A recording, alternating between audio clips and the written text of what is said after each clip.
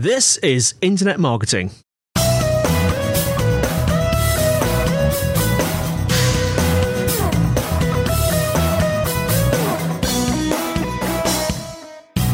Brought to you by Site Visibility at sitevisibility.com. This is Internet Marketing.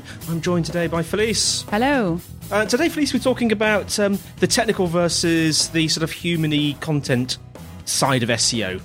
That's right. Yeah, we just thought we'd do a bit of a post on the sort of the main things to consider from an SEO perspective, looking at sort of the basic principles of SEO when it comes to both technical and content. And I think often when we're having conversations with clients, there's a conception that SEO is all about technical. Yeah. What's going on in the background, or there's just a complete lack of understanding as to what it actually means practically when you're looking at on-page and blog content.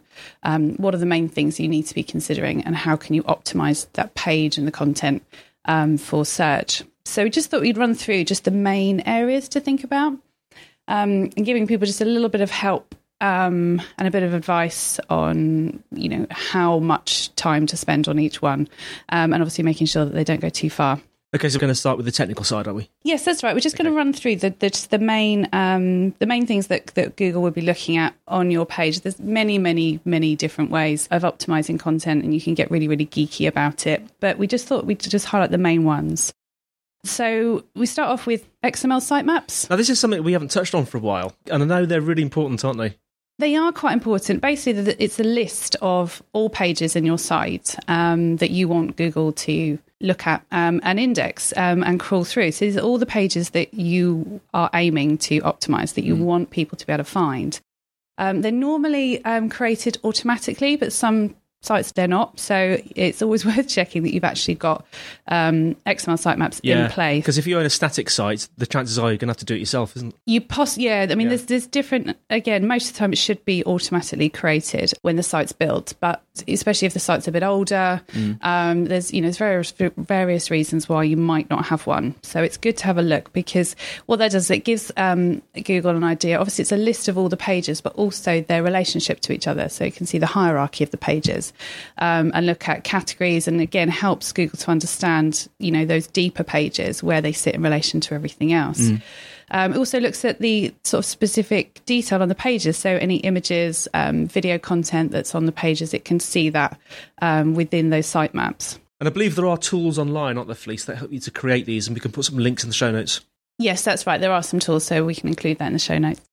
Okay, next. Right, 404 pages. Now, 404 pages are error pages that are displayed when a page isn't found. So it could be a piece of content, a broken link on the page, or it could be a page that no longer exists, but Google still indexes it. So when you click on the link insert, it takes you to a page that actually is no longer there. That error page can be generated automatically from Google, but it's pretty ugly. It doesn't really help the user very much. So we do recommend that you look at those pages and you create something that's helpful for the user. So you can put something on the page that links them back to another section of the site. There's a whole industry, isn't there, Felice, of creating funky 404 pages? There is, yes. I think we're going to be following up with a blog post, actually, some of our favourites. There's some really good ones out there. And again, you can have a little bit of fun with them.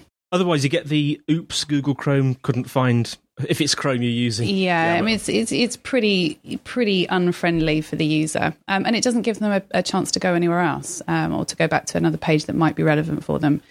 Yeah. We definitely recommend having a look at those, trying to personalise them a little bit more. Like I said, you can go a little bit crazy and have a bit of fun with them. We saw one recently, actually, from Lush.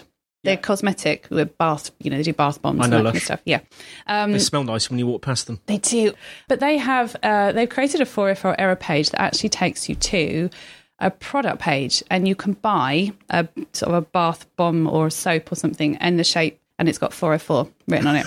So they had a little bit of fun with theirs. So 404 page, you actually land on a page where you can buy a product related to a 404 error. Is it a good idea to have a link back to the main site? Absolutely, yeah. I mean, at the very least, give the user somewhere else to go. So link them back to your homepage or a page that's, always going to be there.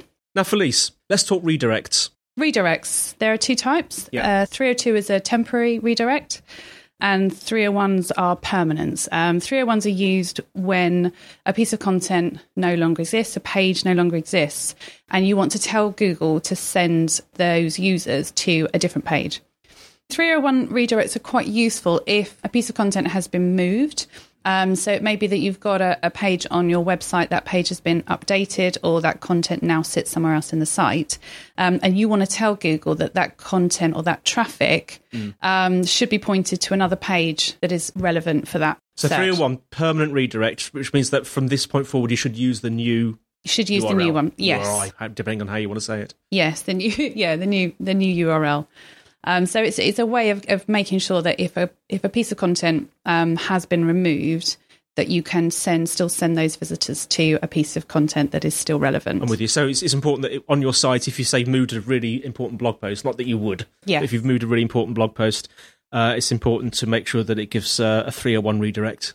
Yeah, and also, I mean, it works quite well with website migrations. So if you've you set up a new website on a new domain, you don't want to lose the SEO value from the existing site. So you can set up 301 redirects for any key pages. So it could be your homepage or key product pages that will still show up in SERPs, and you set up a 301 redirect to say this page now this traffic should now be going to this other site and this other page. And it's a way of telling Google that new content replaces the old content. Cool. So it's a way of making sure that your users can still find you. Now, Felice, I know you also wanted to talk about page load times, and it's quite relevant because we've got an upcoming episode to do with DNS about that.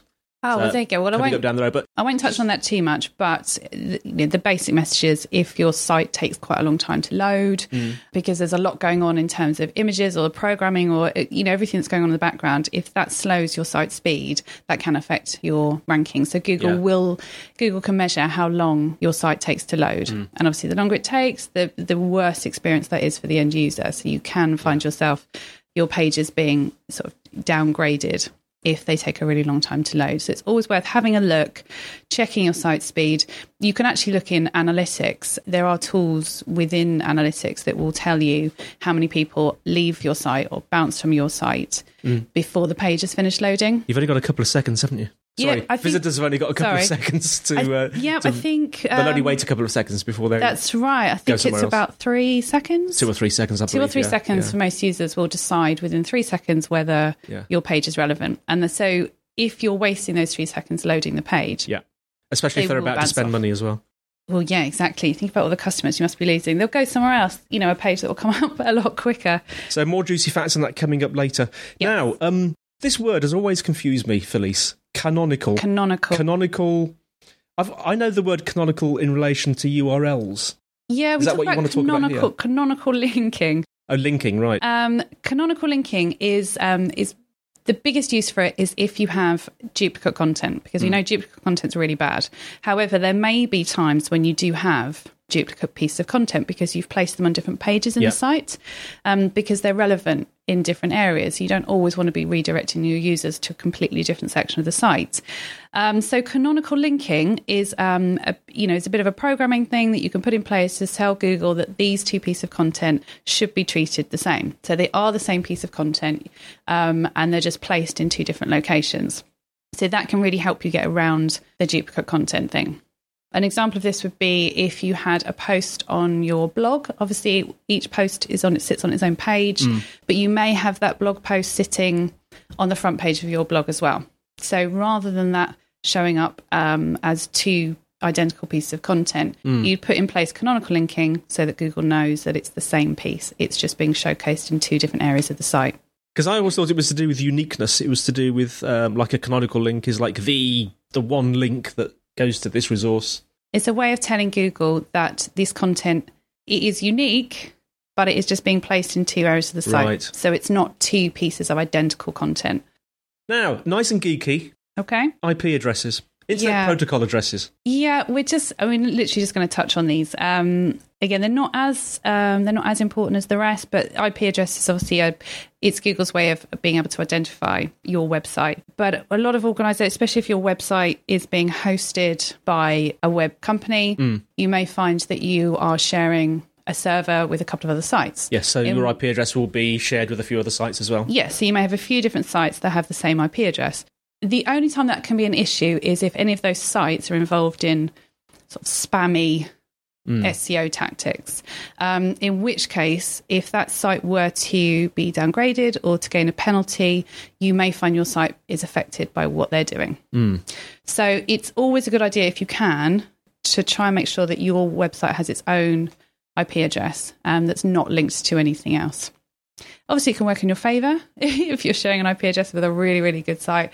But for the most part, to avoid sort of being, tagged with somebody else's bad tactics, we always try and encourage. That's probably less likely, though, isn't it? Because I would imagine that the good websites are good, as in very high traffic websites, have probably got their own dedicated server.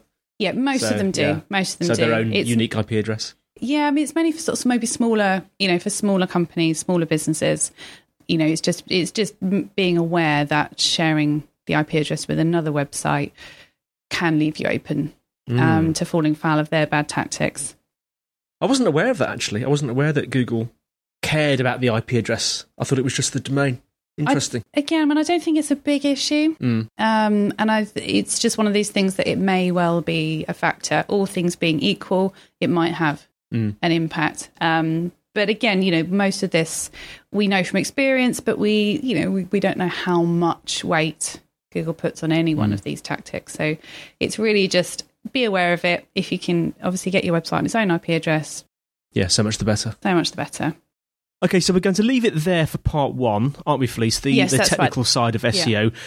Thanks so much for listening. Sitevisibility.com/IM podcast is a place to go for the website. If you've got questions, send them to podcast@sitevisibility.co.uk, and there's a telephone number +44 1273 256 150 if you want to send in questions. And of course, we're on iTunes. Please review us. We like that. So we'll see you next time on Internet Marketing. It's goodbye from me, Andy White, and it's goodbye from Felice Ayling. And we'll see you next time on Internet Marketing.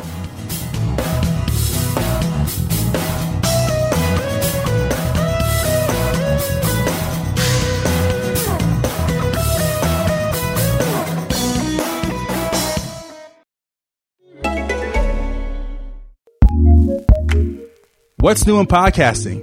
Here's what we love, courtesy of Acast Recommends. On a scale of 1 to 10, with 1 being completely straight and 10 being completely gay, what number are you? I don't think that you should rank how gay they are. I guess, that's just a little of just a flag for me. Come on, come out. A weekly podcast where real lesbians tell their real coming out stories. You can find Come On, Come Out on your favorite podcatcher out now. Go listen. Acast recommends.